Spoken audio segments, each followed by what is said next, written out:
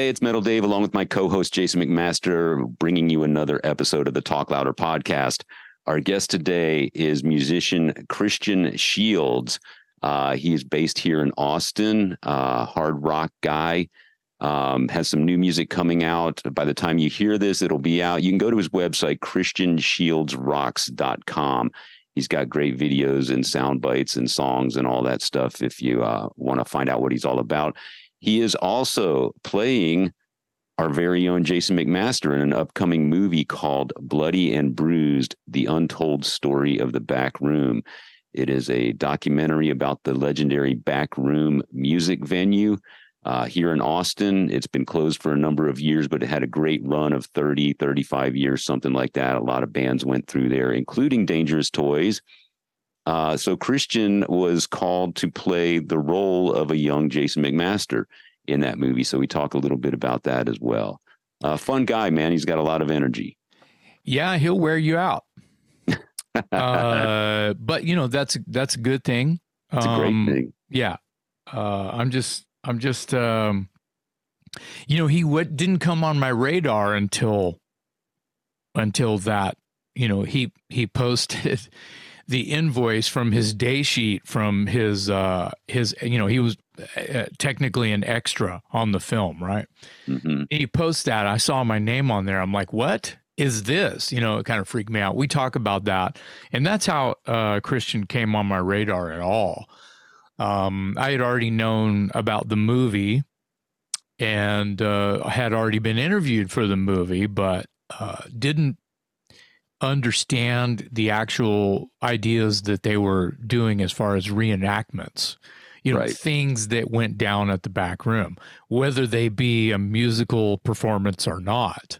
They were reenacting shit that they probably shouldn't have reenacted that are in the movie that some people might find very interesting. And I'm just like, what? Oh, geez, you know. Well, it's appropriately named Bloody and Bruised. Yeah, that's fine. That's fine. It'll be fun. I realize that it's fun, and it's about not one thing. It's about a culture, and right. that's the focus. Right. So yeah, Christian, and you know, he's open for the toys. And shit, everybody else that has come through here, he's like you said, he's a go-getter. He writes a good, solid 4 on the floor style of rock and roll. He's a giant Kiss fan. I think that's obvious in his music. Yeah. He quotes Paul Stanley quite often, and I think that's kind of cool too. I mean, he's not like you know, making phone calls going, oh yeah. Whoa! You know, but I wish he would. But it was fun having him on the show today. Ladies and gents, freaks and germs, Mr. Christian Shields today on the Talk Louder podcast.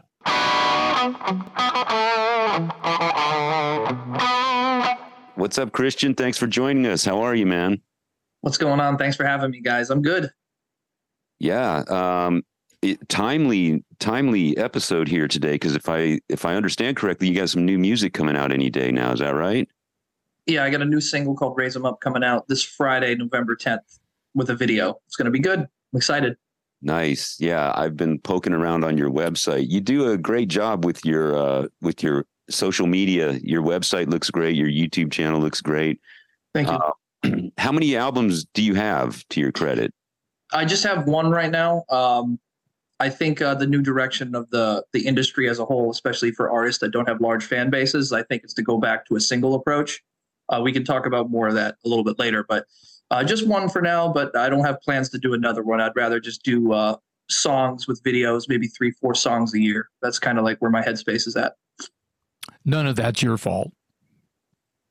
No. I mean, making ends meet is what is part of the game now. I'm sure that anybody who isn't any kind of artist, you know, it's almost to the fact of, you know, I'm just riffing here, but if you were an author, it would almost be the same as writing a short story, right? Instead of a novel. Or right, having a 30-minute vignette of something, you know, as a proposal to a film festival, as opposed to an entire movie but I'm glad that it hadn't gotten that, because I'm a movie freak and I would hate to go see, well, that was, $18 to see a 30-minute movie, I get that. And, I'm an album guy myself. Like, I love, listening to a lot of the old, we say old, what is old now, but we listen to, I like listening to records front to back. There's a lot of hidden gems on there. But as far as like catching people's attention and the tools that we have at our disposal, the technology, most people aren't going to add a full album to their playlists, especially because, the age of streaming and all that stuff, or even YouTube, which is the biggest social media platform. People aren't putting a whole album's worth of videos in their playlist. They're only putting one song. So, when we talk about making ends meet, the music now is more like an advertisement, and then you want to make money on the, or you make your money on the back end at shows. So my thought process is how do I reach the maximum amount of eyeballs or earballs and get them to come to a show, and then, kind of develop that pipeline for the fan base. And, I know I do have fans that want, to hear like a full length record, but then like you said, it's money.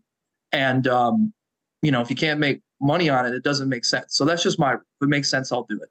It's interesting too, just to add that, if you do make a full record, or, between 4 to 8 songs, which that's an EP and then a full record, just as far as time goes. And it is licensed for any digital platform. Eventually it ends up all on YouTube anyway, for free. Yeah. It just has a photo of the album cover, and then you can hear the whole record on YouTube for free. But that's a deal that sort of has been out of our control as artists. It just ends up that way. You can just go, I'll just go listen to it on YouTube, and people do, and that is kind of stinky or a cheap shot at artists, because and no one really complains about that. You don't hear. I know haven't really publicly complained about, oh, have you heard my new record yet? Oh man, where can I find it? Well, it's free on YouTube apparently. You know what I mean? But that's about as bitchy as I get about it. But yeah, as soon as you license it to anyone, it ends up, for some reason, everybody has a deal with YouTube. YouTube is like the king of what's going on with digital platforms. Absolutely. Yeah, you can watch movies. I bet the artist, the writer, the playwright, whatever, who wrote and produced a movie, probably doesn't have any say about what full-length 2-hour movie is just free on YouTube, unless they license the movie to someone who is, a big shot. Yeah, I bet they're in bed with YouTube. So it's just interesting little stuff while we're talking about it. Yeah, we can definitely go down. We can definitely go down the rabbit hole. Jason. Oh yeah, it could be a mistake.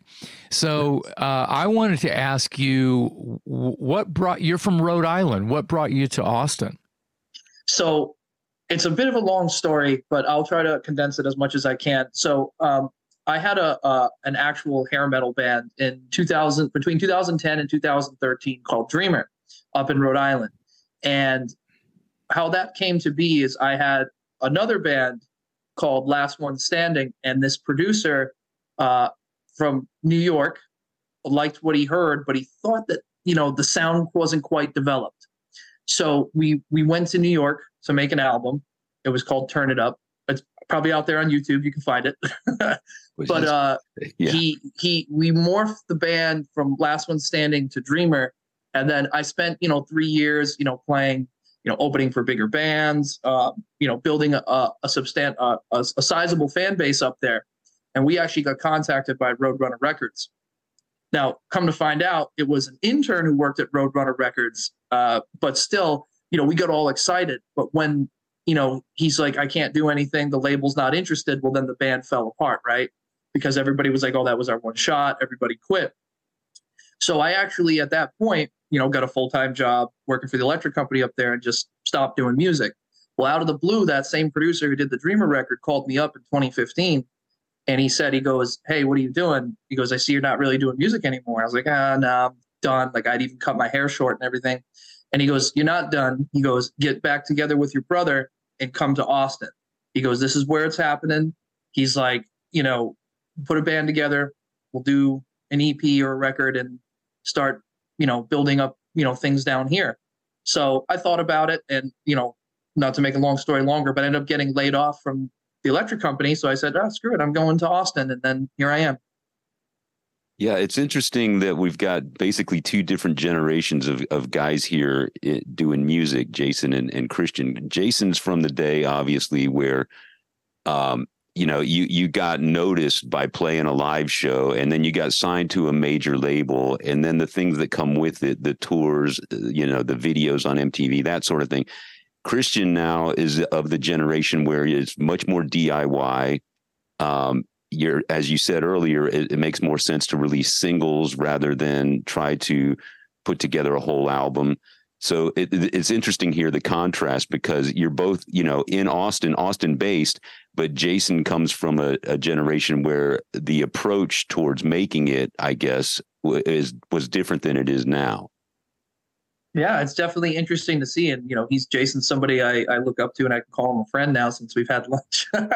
But, it's just interesting, the dichotomy, like the two different worlds. But, just people, it's kind of like you got to evolve or you die. You know what I mean? It's survival of the fittest, as much as, everybody wants to talk about the scene and camaraderie. And it's like, yeah, that exists. But, at the end of the day, you got to figure out what's best for you, So for people that aren't familiar with your music, how would you describe your sound? Hard rock. Yeah. I hear a lot of 80s influence in there, which is always interesting to me because I grew up on that sort of thing. You're much younger than we are. So I always find it interesting when people find their inspiration from a generation that I wouldn't think was necessarily the generation that would inspire you. Well, reason why I know there's a lot of 80s influence, but the reason why I don't say 80s metal is because before I even discovered any of the stuff from the 80s, because my dad is a huge metal, hard rock fan, yada, yada, yada. And so is my mom. But my first band was Kiss. That's what I discovered. So for me, they're hard rock. They're not a hair band, even though in the 80s they might have been labeled that. But that's where I started, was old school classic rock or hard rock. So Kiss, Zeppelin, Sabbath, all that stuff from my dad. And then it just kind of migrated from there as I would just discover more and more music. Yeah. Yeah, I hear all those influences and I love it. It's very it's melodic, but it's got some chunk, it's just good, straightforward hard rock. And so you mentioned your parents. So I was going to ask if you come from a musical background, musical family, who, did your family members inspire you? When did you get your first guitar? Take us back to little Christian being 5 years old, growing up at home. What's it sound like? Well, so when I was 6, I actually started with playing the clarinet in first grade. I don't really recall what got me into that, but I played music for a little bit. And then when I was 11, my dad got excited because he got his hands on a bunch of bootleg tapes, VHS tapes, if people remember those, of Kiss concerts from the 1970s. And there was 2 concerts in particular that I would watch over and over. There was one from Largo, Maryland on the Dynasty tour in 79, I think. And then there was one, and this was the one that did it for me, was night 2 of the Love Gun tour at Houston, Texas at the Summit, September 2nd, 1977. And I'm weird where I remember dates and everything. And I just remember my dad putting it on, and you see them come down the risers, and they're opening with "I Stole Your Love." And Paul's doing the big hand motions and everything. And I was like, what is this? You got the pyro going off, all that. And then when they start off the song, he's strumming chords and pointing to the girls in the front row. And I was like, I want to do that. And that's what got me into it. So then I saved up as much money as I could. And for my 12th birthday, I bought my first guitar. But to take it back to what you're saying, my parents are not musical at all. My dad wanted to play guitar when he was a kid, but he said he never got the encouragement from his parents. So once I got interested into it, and then I told my brother he's playing drums, once we got into music, my dad did everything to make it happen. Like he spent, it'd probably make you sick how much money he spent on us. Oh, I'm sure. I have a 15-year-old son. He knows all about it. I know all about it. Yeah. So is your brother your current drummer? No, my brother, he's doing his own thing. We'll just leave it at that. Okay. Is he still in Texas? Yeah, he lives up in Copper's Cove. Okay. All right. So, what was the Kiss VHS tapes? I've seen both of the shows that you're talking about, and I can see why. I mean, Kiss was the band for me too, and definitely one of the bands for Jason. And the two shows you're talking about, that's a lot of eye candy and a lot of ear candy for a young brain. So I can see why that took hold. And then, so how did you go about, playing your first gigs or making a name for yourself early on? And how old were you at that time? So my first show would have been December 3rd, 2005. There's not a lot of venues in Rhode Island. There never has been. And especially for kids, like, we can't play clubs. So what was I was freshman year of high school, I was 14 or 15 and 14 because it's 2005.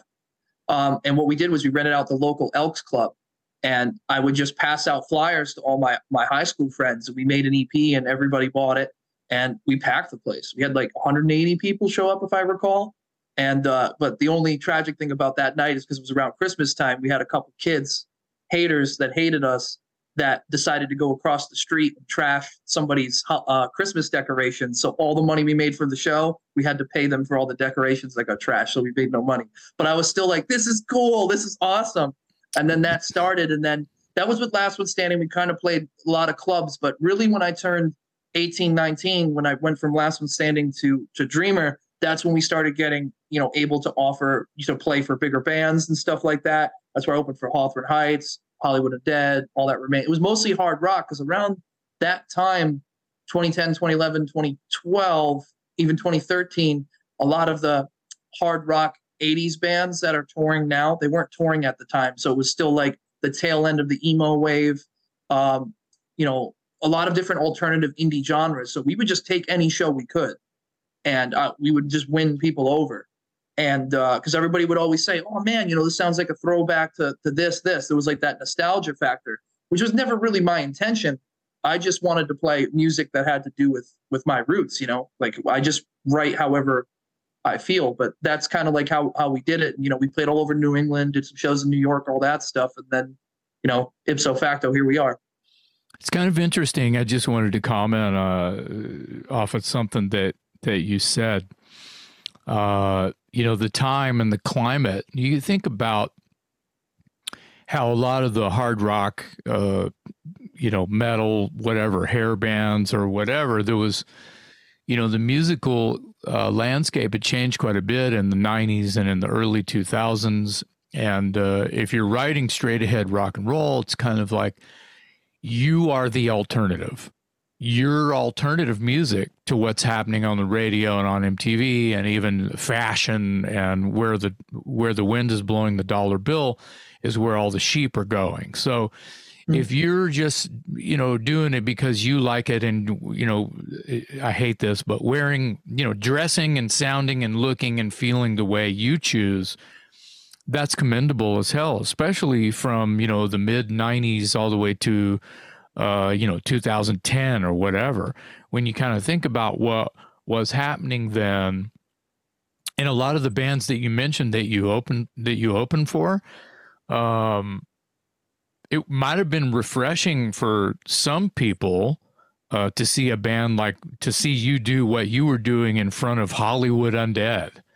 It's probably this strange yin and yang kind of thing, but everything comes from somewhere, and you're more like you would have been the roots rocker on the bill. You know what I mean? Which sounds odd to say, but it's kind of right. Four on the floor versus modern rap rock or whatever it was, right? So it's interesting to kind of think about it, but what I thought about this the other day, whether it's relevant or not, I just want to vomit here. I think it's important to remember for guys like my age and Dave, maybe we got to see, Motorhead in a club. We got to see Anthrax in a club. We got to see Dio in a club. Would have been incredible. Yeah. Well, it's true. It's fact. And that was the best thing probably about the taking a back seat, heavy metal, I'll just generalize, taking a back seat during a time where the money in the industry was still merging, labels were merging, it was just becoming publishing companies, it was not really in any developmental deals. No one was getting paid to go write songs and demo out a new record because someone upstairs thought you were okay. That shit was over all during that time. So if you weren't somebody during that time, you didn't have a chance. So just the fact that someone wants to do what they want to do when it's kind of like, Skid Row, bum town, where you're just like, who gives a shit about this? You know what I mean? Well, I do. And if you'll give me a chance, I'll play, I'll have a good time open, I want to get your, let me open your show and have a good time. So obviously you're a go-getter because you were on top of that whole thing, and you were doing it because you wanted to do it, not because maybe there were managers or publishers or labels there to see you, because they weren't. Sorry to say. Yeah. Yeah. No, you're absolutely right. And it was crazy because like going back to what you said about opening for Hollywood Undead, it was crazy that those guys were backstage at the beginning of our set, and then at the end of the set, they'd come out, and then we were hanging out with them after the show. They're like, you guys remind us of this. You guys are good.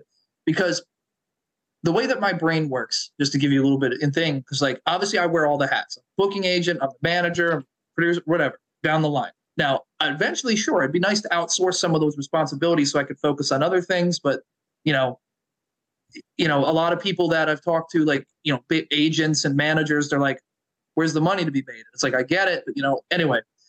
But, I look at it this way. You have one chance to make an impact at a show. Those are people that are not there to see you. They're there to see the other band, right? So, and this goes back to even only releasing one song. This is where it all ties together. How do I, like that Kiss video, within 5 seconds, maximum impact, visually, sonically, everything, because people listen with their eyes. How do I get these people interested? And you don't get everybody, but I've played all kinds of crowds, as I'm sure you have, Jason, where, some people, they just stand there like this. But it doesn't mean they're not interested. A lot of times they're listening. And honestly, those are the crowds where I get the most fans from versus people that are jumping around having a good time. It's such a weird thing. But, so what if I have to dress up a little silly or whatever? But it's like, look, you're an entertainer, right? If I wanted to just play the record or whatever, the fans would just stay home and listen to the record. Like, why do they need to come to the show? You have to make it an experience. It's a show, Yeah. And that's one thing I think, a lot of bands that go up there in jeans and t-shirts, no offense to anybody, whatever, I get it. To use that old adage that, Paul and Gene would say from Kiss, it's just that you gotta leave something there. You gotta leave the fans value for their dollar. That's what I try to do. Well, good thing they had good songs to go with that, because of course, good songs too. You need that. Yeah. I think that it's important that I think that you're exactly right, that people's attention spans are short, and they're getting shorter, unfortunately. So if you've got something for them to look at, that's great. But usually, in my opinion, if they hear something and they're attracted to it, their eyes will start looking for what it is they're hearing. So that's where the songs are very, very important. The production of how your song is basically sonically laid out, I think, is very important. So I'm not saying that the look is secondary. I think that you're 100% correct, but put the song up there as much as it is what they're going to see once their eyes meet yours, because you need to be able to sing that song into their soul. And if the song is not so hot, you can't get in there. Right. It's going to be and that's easy. why I tried. It's going to be easy for them to ignore it, is all. Yeah. No, I agree with you. And like, to talk about the songwriting aspect, I don't write songs for other musicians. Like, we talked about this. I don't care if I'm playing an A chord 4 minutes straight, just blah, whatever. It doesn't care. Does this song rock? Does this song move you? Does this song make you feel something? You get a lot of people that like, I get the whole prog thing and all that, and it's cool, but like I get fatigued listening to a lot of those records front to back. It's like I just want a straight ahead groove. I'm driving. I don't want to think about anything. I just want the song to rock. And even live, you're playing a big venue. If the sound's not optimal, whatever, I want to leave as much space in the song as well, not cloud it up with a bunch of different things. So it's like the arena rock approach. I think Def Leppard talked about this in one of their documentaries, right? It's about, you got to think you're playing a venue. You want people to be able to hear everything, right? Mm-hmm. So that's kind of like my approach as well. And it's not really like a conscious thing. I'm not like, let me sit down and write this song this way. No, it's just that I'm like, I write stuff that I enjoy. If I don't enjoy it, I move on. Important stuff here. Yeah, you sound like you're saying something that maybe Sammy Hagar would say as well.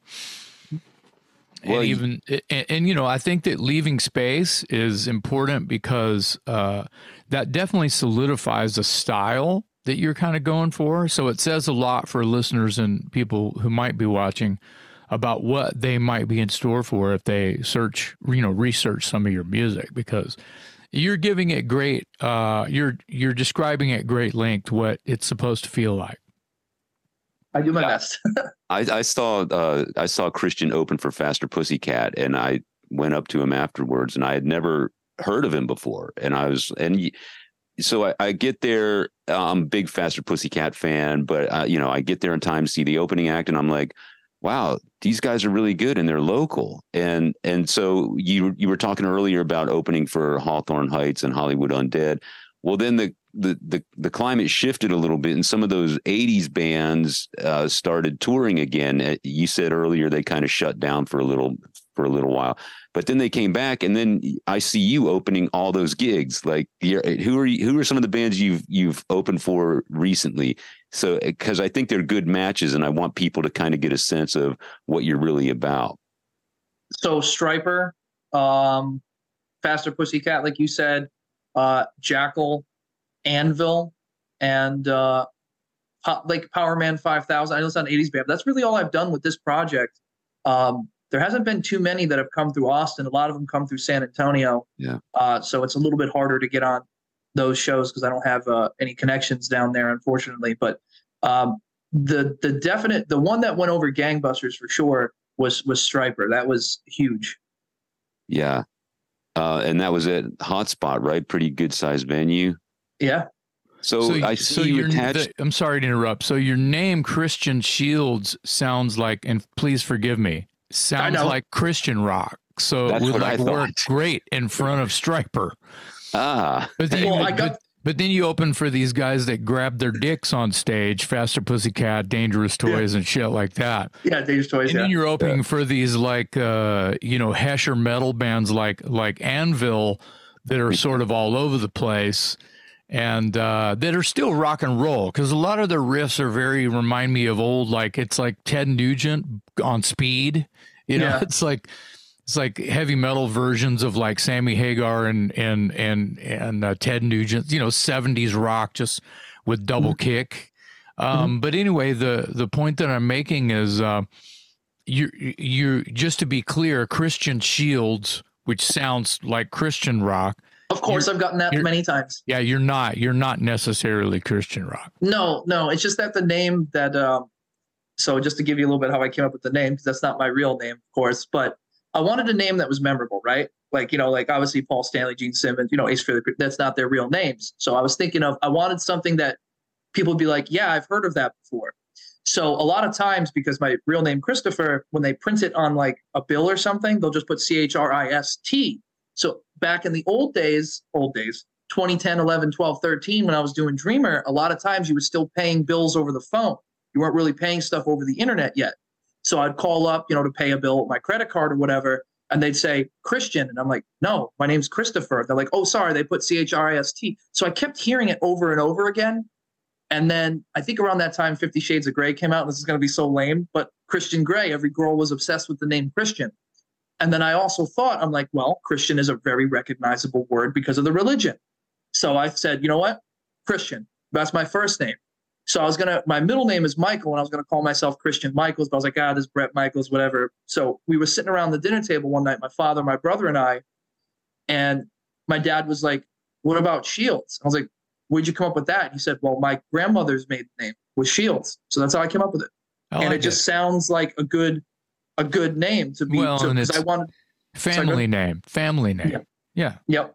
So I wanted something that was marketable and recognizable. So like, again, like, like when Paul Stanley says Kiss, oh yeah, I've heard of that. Like people don't, you know what I mean? It's kind of like Christian. Oh yeah, I've heard of that. Whatever. And believe me, I get it all the time. And I'm just like, whatever. I just let people think what they want. I don't spend time trying to correct people. It's like, if they're interested, they're interested. If they're not, they're not. I mean, what am I going to do?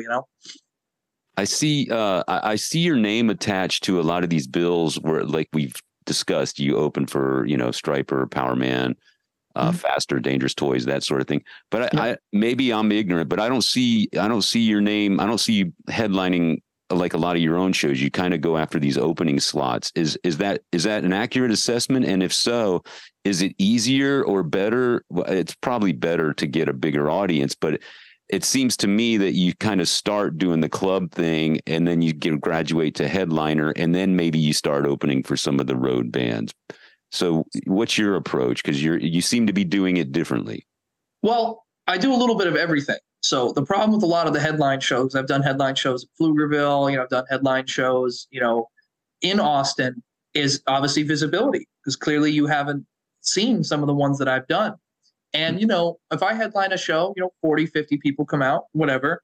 But like, obviously I want to attach my name to the bigger shows to try to borrow their fans, as I like to say, because you don't just like one band. I walk around, pass out QR codes, email, try to get people on the email list. So I do that. And then every 6 months or so, I'll do another headline gig, see who comes out to gauge the temperature of the fan base. So it's a little bit marketing and all that stuff. But, like if I go down and play on the Border in Harlingen, in Hop Shop, for example, a small club, 150 people, it's always packed, or if like some of these other places outside of Austin. So, I mean, it just depends, I don't necessarily have a methodology to it. I just try to throw everything at the wall and see what sticks, so to speak. Yeah. Yeah. So the elephant in the room here, you are playing the role of Jason McMaster in this upcoming movie called Bloody and Bruised: The Untold Story of the Back Room. And for people that aren't familiar, the Back Room was a legendary music venue here in Austin, Texas. It stayed open for 30, 35 years, a pretty incredible run. Saw all kinds of music come through there. An unknown Pearl Jam played there. Unknown Stone Temple Pilots played there. Dangerous Toys got recognized there. Pantera played there. So they put together this documentary, and they ask you to play the role of a young Jason McMaster fronting Dangerous Toys back in the day for some of these reenactment scenes. How did you get that gig? So I guess it was just random one day. So I got a message on Facebook from John Jew, the producer, and he's like, hey man, he goes, I saw a picture of you standing next to Matt Bray. He's a singer from LC Rocks. And because I guess they use that as a gauge to see what my height and everything, were. And obviously they heard my name thrown around and all that stuff. But when they saw that picture, he contacted me and said, you look like a younger Jason, or we can make you look like a younger Jason. And I was like, yeah, I'm down. So I got the thing, and then we started talking, and then they gave me a call and they told me what to do. And that was pretty much it. Pretty seamless process. Did you, were you familiar with Jason's, stage presence and mannerisms? Did you have to study video? Were there any challenges or any mannerisms you had to study and adapt? He didn't call me so I could show him some moves. I didn't have the Jason McMaster dance class. Yeah. So I've always known who Dangerous Toys are/were, because like when I was a kid, I remember like in Rhode Island and Providence, we have a radio station called HJY, and they used to have a segment every between noon and 1 every day called Hair in Your Lunch, and they would always play Scared by Dangerous Toys. But back when VH1, this is all going to tie together. Back in when VH1 would air music videos, I think it wasn't Headbangers Ball, but like at 2, 3 in the afternoon when I'd come home from high school, they would always air these videos, and Scared would always be on there. So I knew the song. so I've always been familiar, but I didn't really do a deep dive into them until this role. Now, because obviously I'm representing Jason, I want to make sure I do a good job and make sure I pay homage to the band because, he's done everything I've wanted to do. So basically, I watched tons of tape of them playing at the back room or in Dallas or whatever. And I would just, while I was on the treadmill at the gym, I would just watch his moves and his mannerisms because it's not so much, don't take the wrong way, Jason, it's complicated what he does. Like me, I'm a little bit more animated than Jason. Jason's more like lumbering and all that stuff. So I wanted to make sure that I capture that vibe correctly and represent him instead of injecting what I would do into it because it's not me, it's him. Does that make sense? Yeah, that's exactly what I'm looking for. Like, what did you have to do to adapt your natural personality to sort of recreate Jason, a different person altogether? Well, Jason's also a little bit more laid back, so it was great to like actually spend time with him one-on-one and all that stuff. Well, that was actually after the movie, but like just hearing people talk about him, and I was watching some of the interview clips.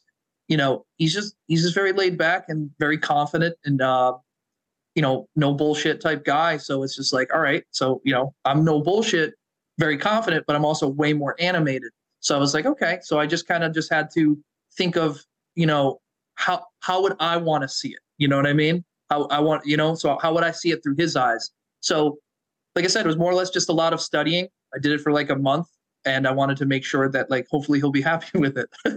So, well, Jason, have you seen any of this? I haven't seen any clips that actually have these physical reenactments. I've seen, the only thing I've seen is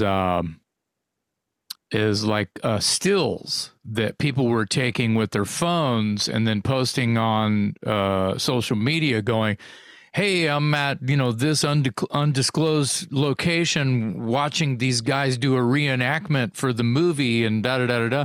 And I was like, hey, wait, that's, that looks like the toys. And hey, wait a minute, there's my Texas flag pants. And before I had seen those said still photos, I think the first thing, I think I had caught wind about the movie, and then the next thing I see, I guess it was from you, Christian, and I didn't know who you were. I didn't know anything about you. I had never heard your name or anything. I see the receipt or the invoice for your hire, for your daily paycheck or something. Mm-hmm. And you had posted it publicly. Yeah. And it had my name on it. And I'm looking at it and I'm going, what in the, literally out loud, what the fuck is this with my name on it? Who do I call? Who am I getting mad at? And is this money for me? It has my fucking name on it where, hey, something for Big Daddy. That's my fucking name. And with my very little investigative experience, harmless. It's harmless. Harmless throws on social media. Go here, like here's what I did today, kind of thing. So then I realized of course, what was going on and who you were, and I cooled my jets. But it was at first I was like, dude, wait a minute. Hey, But then I quickly realized. So Jason, let me just interrupt real quick. Okay. I'm sorry. No, please do. How does it feel knowing that there's somebody out there playing you in a movie? Well, it had to be, you can imagine me first seeing the, the daily receipt, what he had like as a movie extra, it was an invoice kind of a thing, right? Christian, am I pretty much? Okay. Yeah. And the fact that he kept it and took a picture of it and posted it, that takes some energy. And since I've come to know Christian a little bit, he's a go-getter. So now all of the things that Christian posts, I understand why he's posting them. And I get it because he's kind of a one-man show and he's a go-getter and he's trying to rock. He's trying to get out there. He's got a band looking for a gig, right? Have band will travel. So I get that. Now, to your question, I don't know really how it feels. Flattery is the first thing. I had to go back to, in my head, I had to go back to, what the fuck are these guys doing with this movie, telling the story and then doing these reenactments of shit that just happened in the movie? I had to get over that bump as well because I didn't understand the idea. Yeah. They're reenacting the bands that played there, and they're not only just telling documentary style the story, the reenactments make me feel like it's like a murder mystery.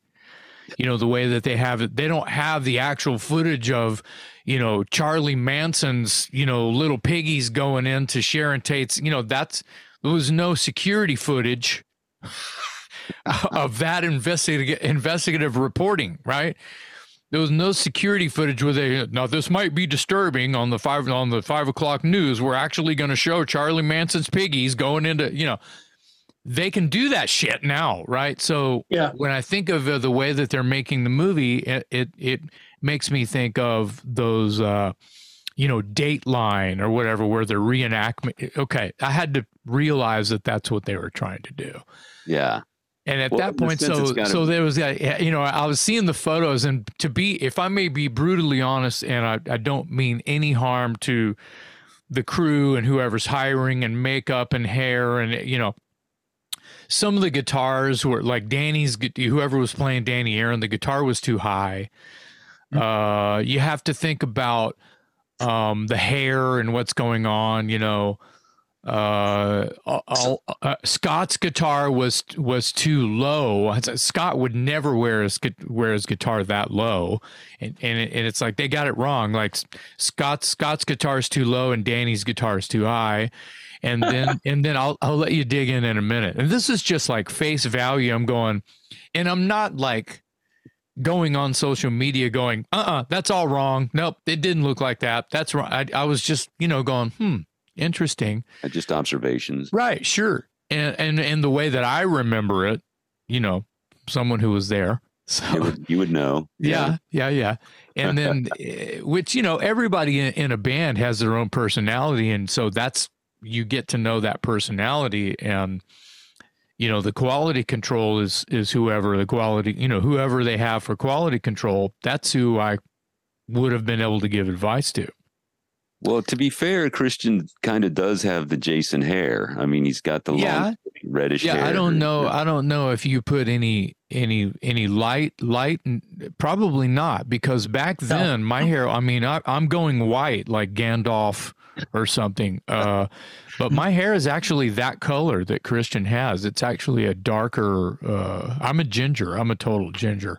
But mine's like a reddish brown. Yeah, I was gonna make the point, finally getting around to Christian, and just like I said, the stills that I saw, because, you know, these were done in silhouette. All the guys were backlit to give everybody listening some sort of visual. And I believe those still shots are on social media. You can look them up, probably under the Bloody and Bruised social media places, and or probably Christian probably might be the one that posted those, being the media whore that he is. Yes, and that's a good thing. A good way, yeah. Yeah. So here's an interesting thing, because I don't really recall. Like back in the old days, there is most shows that were taped or, you know, videoed, right? Pre-internet. I'm using a microphone stand, and I've got the mic in my left hand, and I'm holding the rest of the mic stand down low, kind of, and sometimes I've got it planted vertical, but most of the time I carried it around like it was like I was, you know, Darth Maul or some shit. And I'm right-handed, so when I chuck the stand, I'm singing with my right hand, holding the mic with my right hand. Do you recall if that was any yin and yang to what your attack was? So that was definitely important, because it's funny that you mentioned that, because I'm left-handed. I'm actually not right-handed, even though I play every instrument right-handed. I'm left-handed. But I noticed, it was one of the things I paid attention to. because I basically told the guys for the visually when I was talking to the director of the movie, I was like, I want to make sure because he holds this a certain way. And when you hold the mic stand a certain way, that dictates your body movement. So I wanted to focus on that so I could make sure I got the movements correctly. Because like you said, there's times where you planted it. Like I just recall the Sport and a Woody video, right? When it does the slower breakdown in the bridge. No, right? you mean Tease and Pleasing. Tease and Pleasing. Sorry, Tease and Pleasing. That's all right. Because we did reenactments for those two. We didn't do a reenactment for Scared. That's why. Okay. So I just remember when you're doing that, like there's like I made sure to copy those mannerisms, what you did, because it was like a very performative aspect to something that you did. And you did it, night after night. So I was like, okay, this is some moves that he likes to gravitate towards and do. So anything you did very repetitively, I tried to duplicate. Now, I don't know what made the final cut of the film, but it was more or less I paid attention to your handedness, how you held the mic stand, where you held it, because just on stage, like kind of like going through the motions, and even when I was kind of doing some stuff at home, I didn't really do too much at home, to be honest, because I had it all in my head and more or less getting into that. I'm like a headspace guy. So when I was actually on set and saw how everything was placed, I was like, okay, this is how much depth and everything I have to work with. This is where the cameras are. This is where the lights are. So you have to be aware of that. Acting isn't just, or reenacting isn't just getting up there and just going through the motions. You have to be aware of all these moving pieces or non-moving pieces. So again, not to make a long story longer, but it was more or less, I was conscious to make sure I had that because that was very particular to the way that you performed. And like I said, now you don't necessarily use a stand. Like obviously we played with you, so I saw that. But it was more or less the backroom performances. We used the mic stand. We focused on that. There was maybe one time we ran through where I was, freehand with just the mic, not with a mic stand. But it was a little weird though to hold it in my right hand versus my left, because I mean obviously I play guitar right-handed, but if I hold a mic, I'm gonna hold it in my left hand. So I don't know. But that was that. There's an interesting historical sort of timeline. Because in the old Watchtower days, this would have been, 82 through 88. I never used a mic stand. When I started working with the toys, I incorporated the mic stand, I think, because I wanted there to be something different about the way that I was moving and singing, because what I do necessarily in Watchtower is this maniacal, crazy rolling around on the ground sometimes, and so it was a different, wanted there to be kind of something different about it. And I don't even recall it being a case study to where I just knew that it was going to feel different, so I wanted there to be a way that sort of helped me make it different without thinking about it too much, if that makes any sense. No, it makes perfect sense. I brought in another tool to sort of help me basically relearn how to sing rock and roll, because after so long of singing this crazy thrash stuff, it's a bit of a different approach because there's a little bit more melody and there's different sources that I'm using, right? So at some time, we're off and running. Sometime in the early to mid 90s, as far as me fronting toys, I less and less used the mic stand, and ultimately I think I lost, chucked the mic stand altogether. You guys want to guess why? You don't want to carry it around. Smaller stages. So if I had a mic stand and I'm using it, and I'm hitting the guitar player and I'm hitting the bass player, so smaller stages, there's no room for me to use a mic stand. I'm fucking shit up here. So I just went with just holding the mic like I did in the old days. And now I think that it's just a better feel for me. I'm more comfortable and things like that, as far as the history of how that went. But, the idea of you being, that must have worked out okay, being that you're left-handed and using the mic stand, because that makes sense to me. When I hold a mic stand, my right hand is low and the mic is in my left hand. Yeah, you kind of like this position. But another thing I wanted to add that you did a lot is you would hold the mic over the crowd a lot. So using the mic stand, you could do that. Yeah. Yeah. Maybe in some, it depends on if the crowd was thick. If it was thin, there was not a whole lot of that going on. Well, but the videos I watched was absolutely packed. So you would thrust the mic, whatever. So that's a very rock and roll move. So like I said, I get it. I made sure to try to do all of that. Well, did you have to audition? I didn't hear that part of the story. You didn't audition. You just they called you. Hey, you might be a good candidate. Could show up and we'll fit you for some Texas flag pants. So this is how it went. So they obviously knew. They were asking around John Juwas and Boudreaux. They were asking around, I guess, to my knowledge, maybe if you talk to them, they can touch on it from their perspective. From my understanding is people have seen me perform. They know how I perform. They knew I would be great. They're like, oh, he looks like young Jason. Let's put some fake tattoos on him because I don't have any, and put him in the thing. But I didn't audition. I told the director, I was like, I don't have any acting experience, because the reenactments, there's a little bit more visual elements going on, right? It's not necessarily, because obviously we're reenacting stuff as you're narrating whatever you're talking about in that particular scene. Like we're reenacting the phone call with the record label and all that stuff. But there's certain things he wanted to capture and certain movements that have to be a little bit more dramatic or whatever for the camera. But that stuff was more or less, he just coached us through it on the fly. But, obviously they had to take my measurements for pants and stuff like that. But when I told him that, he's just like, here, watch these videos, just study him. If you have any questions, but we think you'll be perfect. We think you'll be fine. And then, when I got on there, I was the lead for that day because I was playing you, and I had more parts than anybody else. And that was the day sheet. Obviously, like you said, I made sure I omitted certain information, of course. But yeah, it was more or less, we did like a couple rehearsals, and he's like, Christian, you're getting this, you're nailing it. And he's like, I was like, yeah, because I've think from other things that I've done, just being situationally aware, and also me being like a visual and thinking like kind of like how you do, Jason, and stuff, like visualizing everything in my head before it happens. I look at it as, how do I want to see it? And that helped me get through the process. So I guess natural, as they say. I don't know. You guys. Well, you're a front man, and I'm not hard to mimic. Like you said, there's not a lot really going on. It's really just, you would only need probably the few mannerisms that I have in order to get that. And I think the mic stand that's why I brought that up, because I think that for back then it was a thing that I was doing that would have probably given you a solid anchor to be able to do the mannerisms that you would have needed to pull off. Yeah. Yeah. And I'm sure you did a great job. I'm sure you did a fine job. Thank you. I hope. I got big shoes to fill, or big shoes to reenact. But it was more or less, they wanted to capture. It's only 9.5.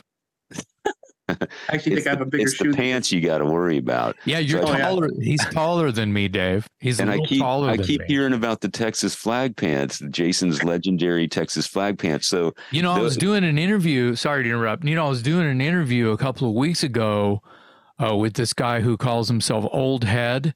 And it was a really fun interview. And he literally said, "Do you still have those pants?" And I said, "One moment." And I left the microphone and I went and brought the pants, and I'm holding the pants up on this camera right here. So you guys look up Old Head and look at the interview that I did with him. And so that's where I was going with this. Did he sent me a picture, Dave? Not to interrupt you. He sent me a picture. I asked him about it, and he sent me a picture, and he's like, "Yep, they're still in a box in my garage." He says. So you didn't actually wear the actual pants. You had them. They were made to look like they were a replica, basically. They won't even fit. The original pants would not even fit on Christian's arm. Yeah. Just so you know, they barely fit on my arm.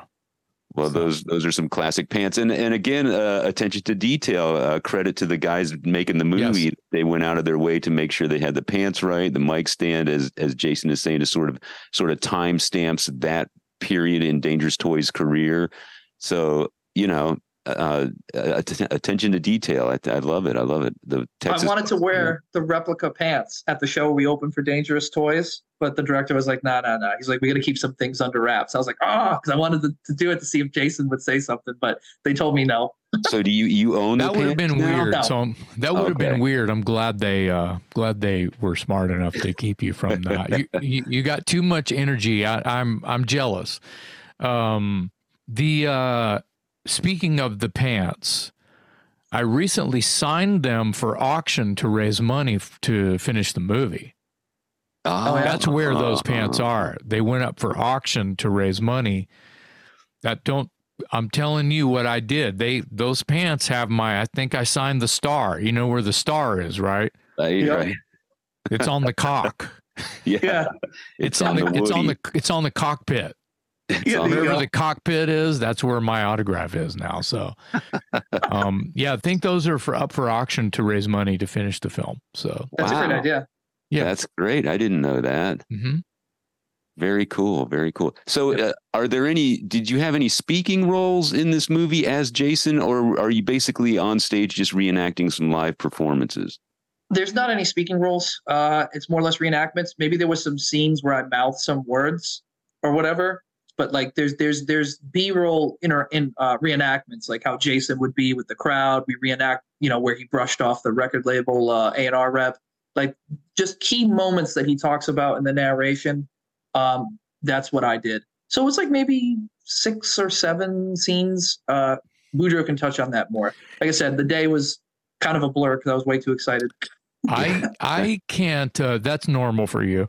I can't, you can't help it. You got energy to boot. I am really cringy about the scene where me are brushing off little Celine Armbeck from SBK Music. Technically the publishing company, not the record label, is who Celine worked for.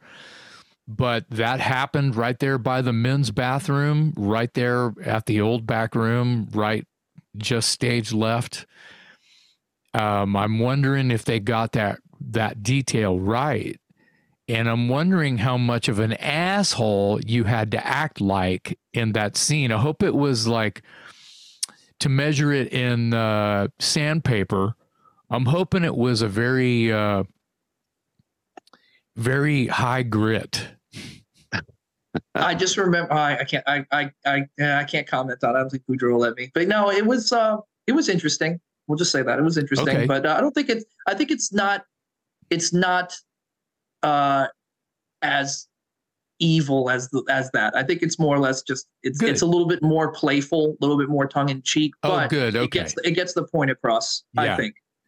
Yeah. To be clear, and just while I'm thinking about it, because obviously she became our immediate ally within 48 hours of our meeting. But the gut reaction that I had towards her when first approached was pretty much how I described it in the interview for the film, which was this. I'm not even in this band, but you can go talk to those guys right over there. They're right there. There's no backstage. They're just standing there pulling gear off the stage, Yeah. And that was pretty much it. I think that's what I said though, is I think I copied that line, what you said verbatim, go talk to those suckers over there or whatever you said. I think that's the only line I said. Okay. Well, I'm glad she did, or I wouldn't be here today. Yeah, it's been that way sometimes too, when I'm at shows and stuff where people will try to come up to you at a show and they want to talk. Well, let me book you on this show or whatever. And I'm always like, yeah, whatever, dude, I'm working. I was like, if you're serious, contact me afterwards. And then some people are like, nah, dude, like, and I'm like, oh, okay, I'm sorry. It's just because you get a lot of people, and you know this from playing back in the day, and even now, you get a lot of people that come up to you, and I don't think that they're ill-intentioned, but they don't necessarily, I don't know how to word this without sounding like an asshole, but they don't necessarily have something to offer you of substance. You know what I mean? And they also don't know the ins and outs of what you're doing. So whereas they think they might be helping, you'd be like, I'm already got that covered tenfold or something. You know what I mean? And it's not that I'm brushing them off like, fuck you or whatever. It's just like, hey man, like I'm at a show, my mindset's in show mindset. I'm interacting with fans. If you want to talk business or something like that, here's my phone number. Here's my email. We can talk after the show. I don't think there's anything that's a pressing matter that needs to be discussed now. Like, oh, you need to be on a plane tomorrow. Like that's like fantasy and not reality. So yeah, there's a time and a place to talk business. Yeah, that's for sure. That's for sure. Yeah. But during that situation back then, it was like, the story behind that, just to give a little bit more insight, is, she had seen Onyx play, which is basically Dangerous Toys without me, with a girl singer with a different name, the year before. And she came back the next year, which would have been this encounter, and was watching Onyx play with a whole new band, because she had left what was the old Onyx, which is now Dangerous Toys with me.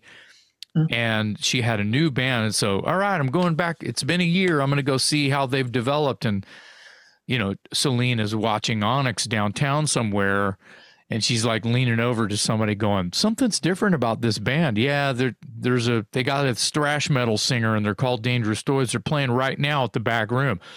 Give me a cab. The rest is history. Wow. Some things are meant to be.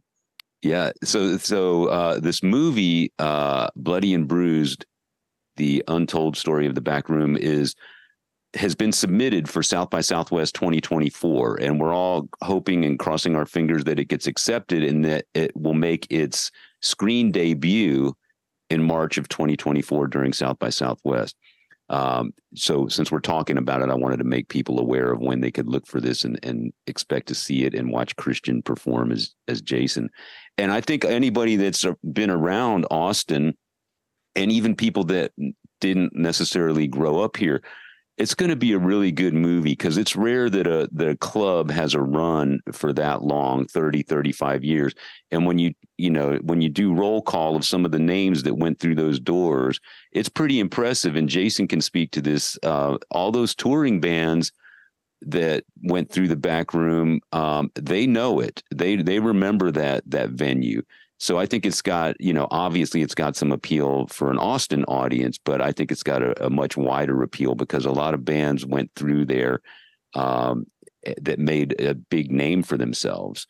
And so it's recognized not only in Texas, but around the world, around the country, for sure. Well, to comment on that, Dave, being up in Rhode Island as a kid, the clubs that I always heard about were the Whiskey in LA and, was it CBGBs in New York? Yeah. That's what everybody talked about. Nobody talked about Austin up there. I didn't even know what Austin was, to be honest. And then when people started telling me about it before I came down, they're like, it's the live music capital of the world. And I went, it's the live music capital of the world. How come I've never heard of it? So that was just me being... Because that is this bumper sticker. That's not the truth. Well, I get it. But I was intrigued by that. But now it's kind of interesting how, Austin is going to have a movie about its club and the bands that, cut their teeth down here and all that stuff. And so hopefully it could be on par with the Whiskey and all that stuff. It's just unfortunate that the Whiskey is the only club that exists out of the three. The other two don't anymore. So, yeah. But it's just an interesting little thing that I thought of when I heard about it. I love music history. I used to watch all those documentaries on every band, club, tour, whatever, because I was hungry for knowledge. I mean, I'm still hungry for knowledge. Like, I want to learn everything about everybody. That's why I ask Jason a million questions all the time. Well, obviously, we needed you down here so you could play me in the movie. Let's see. We're making a movie about a club that kicked a bunch of ass and created a bunch of cool vibes and saw a lot of bands come and go and get their career started and blah, blah, blah, blah, blah. Let's get this kid from Rhode Island to play a Texan, which I think is ironic and really awesome at the same time. It is. And, there was a culture around the club, right? People talk about, because like, obviously Dave's a huge Kiss fan too. Paul Stanley always talks about phenomenons impact society, right? So with music, there's been all these cultural shifts, right? We've seen it through the decades and all that stuff. So that was like a big culture down here. So I think it's awesome to be part of that culture, because, being in Austin, some people might not like me saying this since I'm not from Austin, but an outsider, it feels like, I've been here for 8 years. When I first moved here, fast forward 8 years, it feels like it's becoming more of like a techno hub or tech hub rather, not techno music, tech hub. And it's like losing like the allure of what it's known for bands. I mean, bands still play everywhere, but there's like, I'm not hearing anything that's like really like, ooh, what's going on over here? It's kind of like, hey, everybody's doing everything, Yeah. There's nothing that's sticking out. That's a good That's way fair. to, that's totally fair. And if you look at the progress of the city as well as its things that have made it cool, like Keep Austin Weird is not let's have purple hair. Keep Austin Weird is a campaign to remind people to not shop at Walmart and buy locally, eat locally, shop locally, buy local from local artisans, local companies, et cetera, et cetera. So, that kind of had blown up and, yeah, Austin's weird, all right. Bunch of weird, they missed the point. Live music capital of the world, same thing. It's a slogan, just like Keep Austin Weird. It's a slogan. It's not the live music capital of the world. Chicago or New Orleans, those would be live music capital of the world if you ask me. But that's just me. So I feel like this idea for this movie is where I'm going. While you said a bunch of beautiful things, but the whole time I'm thinking, they could, whoever powers it be, in the Midwest could make a movie about the Aragon Ballroom. New York and New Jersey could get together and make a movie about L'Amour's. There's all of these pockets that had these phenomenons, as to quote, go back to your Paul Stanley quote, that's a phenomenon because everyone who talks about L'Amour's, they know about the back room. Yeah. Everyone who's played the Aragon Ballroom and through Ohio and Illinois and dude, they know about the back room. The Aragon Ballroom had these different tiers. They had the big room and they had the small room. You have the little theater and then the big sort of kind of real big theater kind of a vibe, which was really cool because it would be gigs going on at the same time. And those are music cities to me. In the Midwest, what we do and what we talk about here, they love it in the Midwest. Yeah, I actually haven't spent a lot of time. Yeah, I haven't spent a lot of time playing the Midwest.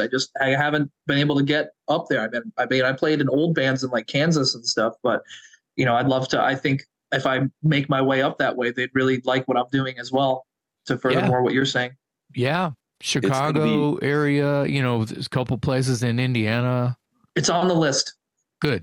It's going to be interesting to see how that movie does and what kind of attention it brings to Austin. Because to Jason's point, and that's the point I was trying to make earlier, is there's an audience for anything related to the back room that goes well beyond the city of Austin, because it was that club that was on the circuit. If you were playing L'Amour's, you were playing the back room, and then you were making your way to the whiskey.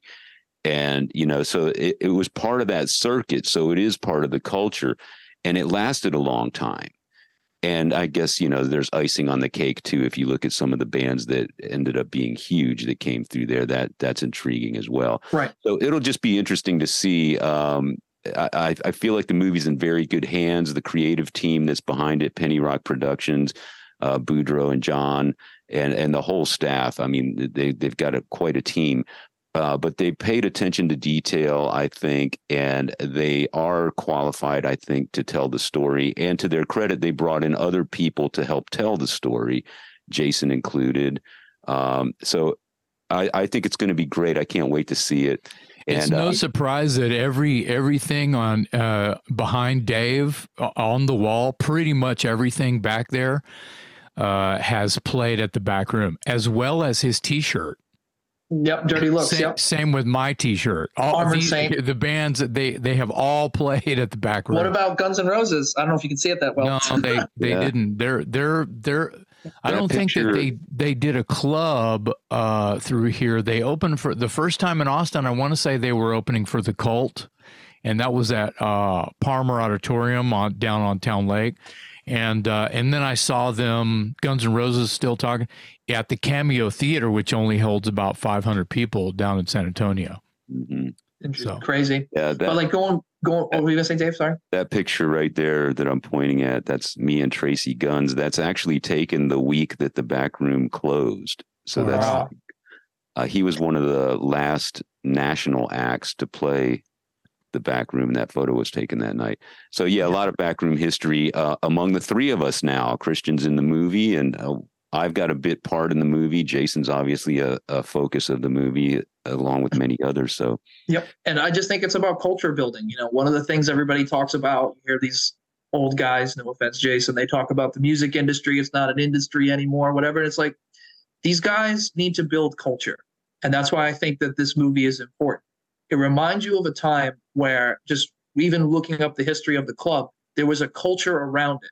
It didn't matter if you were in a hard rock band, you know, a rap artist or whatever. They built a culture around this club where people knew that this was the place where people would go and mingle and find like-minded people. The beauty and the curse, or the yin and yang of the internet, is the culture is now global, but also everybody siphoned off into little pockets and little bubbles. There's not like a centralized place on the internet where people go, you know? So what I want to try to figure out furthermore going into culture, especially with something like this, is how do we get back to bridging those cultural gaps and making it more of like a Venn diagram where everything overlaps. So that's just kind of like where my headspace was with it and with it. And I think that's what a lot of people, you know, forget. I mean, we get up in our own head or up our own ass, as they say, you know, because you get into like your headspace where like you think like one way is the absolute, but everything's always moving. So I just think that culture is what's important and what everybody's missing about music. It's not about who's the best band. It's not about it's the culture. Yeah, and I think that's one of the things, like we're rattling off the names of clubs around the country. And the reason that we're familiar, I mean, Jason's actually played them. I haven't, but I know L'Amour's, and I know the Whiskey, and I know CBGB's. But to your point, Christian, one of the reasons those clubs are so well known is not only because of the music that came out of them, but as you said, they were sort of social hubs. So even on a night off, people were still, that's where you went to hang out and be with your tribe and that sort of thing. There's a million clubs that have opened and closed around this country, but the fact that we're able to name a handful, it's because not only did they have great music on the stage, but they were also a social hub for that community, the hard rock, punk rock, whatever the case may be. Yeah. And there's still a few around, but like I said, we only named like two. That's it, you know. So bring us up to speed real quick before we go. Tell us about your current music, what you're doing next. Give us the quick summary of Christian Shields and where you're going from this point. So I'm going to put out a new single November 10th. It's called Raise 'Em Up. There's going to be a video that goes with it, also directed by Penny Rock and Boudreaux. It came out awesome. Great rockin' party tune. Of course, I'm biased. I think the direction is for 2024 to record a couple new songs, videos, put them out, possibly, you know, tour. But my new headspace is this too, to kind of like, you know, since not doing albums anymore, because of the internet, it's like the ultimate time capsule and time machine. Everything's relevant at all times because right here on your phone, you can pull up anything. So it's almost like the decades now don't like exist. Like you talk about 90s, thousands, but you don't talk about the 2010s, whatever. Again, not to get long-winded, but basically you can just put out a song and just tour. Like you don't need to do a tour to support an album or whatever. They're not necessarily exclusive. So I think that's going to be the plans for next year, is just to, you know, play shows that make sense, do what makes sense, do a couple songs, and just see what happens with this movie, what other doors come of that. You know, again, there's a lot of things up in the air. I don't want to comment on speculation, so to speak. Right. Tell people where they can find you online. So my website is christianshieldsrocks.com, facebook.com/Christian Shields, x/twitter.com /Christian Shields or Chris Shields 23, TikTok @Christian Shields 23, Instagram @Christian Shields Live. Yeah, and I would tell anyone listening or watching, if you're interested in getting a feel for what Christian's all about, the website is really well done. You've got your music and some videos on there. The layout is great. It's very professional. Like Jason said earlier, you're one of these guys that is definitely, the term I think is go-getter. It's like everything that you do well. And I think that's a real sign of professionalism. And I was listening to your music all this week, getting ready for this interview, and I was impressed with how well done the website is. So go check out ChristianShieldsRocks.com. Thank you. You also got a YouTube channel with some videos and music. Oh yeah, YouTube.com/Christian Shields. I appreciate you calling me a go-getter, but I just come to realize it took me a little bit when I was younger, but as I got into my mid-20s, I realized that phrase, "no one's coming to save you," so to speak, is no one's going to do anything for you. A lot of people, they're going to latch on to something it's like, you got to think of it like a magnet, right? As it gets more power or more influence, people start to gravitate towards it. I just realized that, like, why am I asking these people to do something that I could do myself? Obviously, there's financial reasons for that as well. But, I just try to do what I think is best to further move things along. But also, I don't like to try to, like, pat myself on the back, so to speak. I do ruffle some feathers, like Jason said, by posting the day sheet, because people see that and go, what the hell? It's like, you know what I mean? But yeah, it's done a little bit on purpose, but you got to kind of do things, I mean, I guess what I'm saying is my social media is the ultimate highlight reel. You guys don't see the lows. You guys just see all the awesomeness. Well, that's true of any social media account, I think, unless you're just a masochist. Well, some people everybody post that. Everybody puts their best face forward on social Well, I'm media. also trying to promote, like, because obviously this is one of the interesting dichotomy, because obviously my real name is Christian Shields. Christian Shields is a character I play on TV, as I like to say. The guy behind the scenes, like, I separate the two.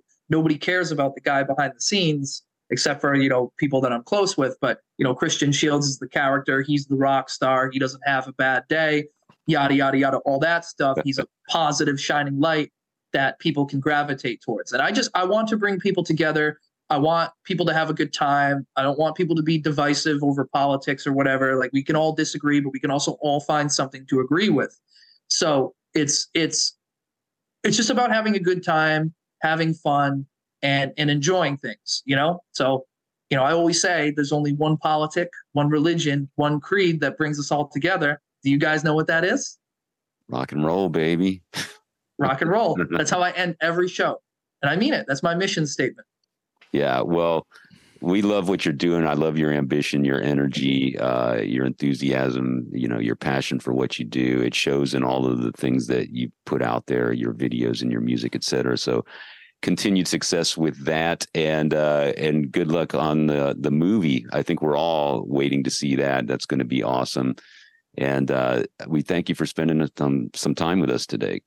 Well, thank you guys for having me. Yeah, absolutely.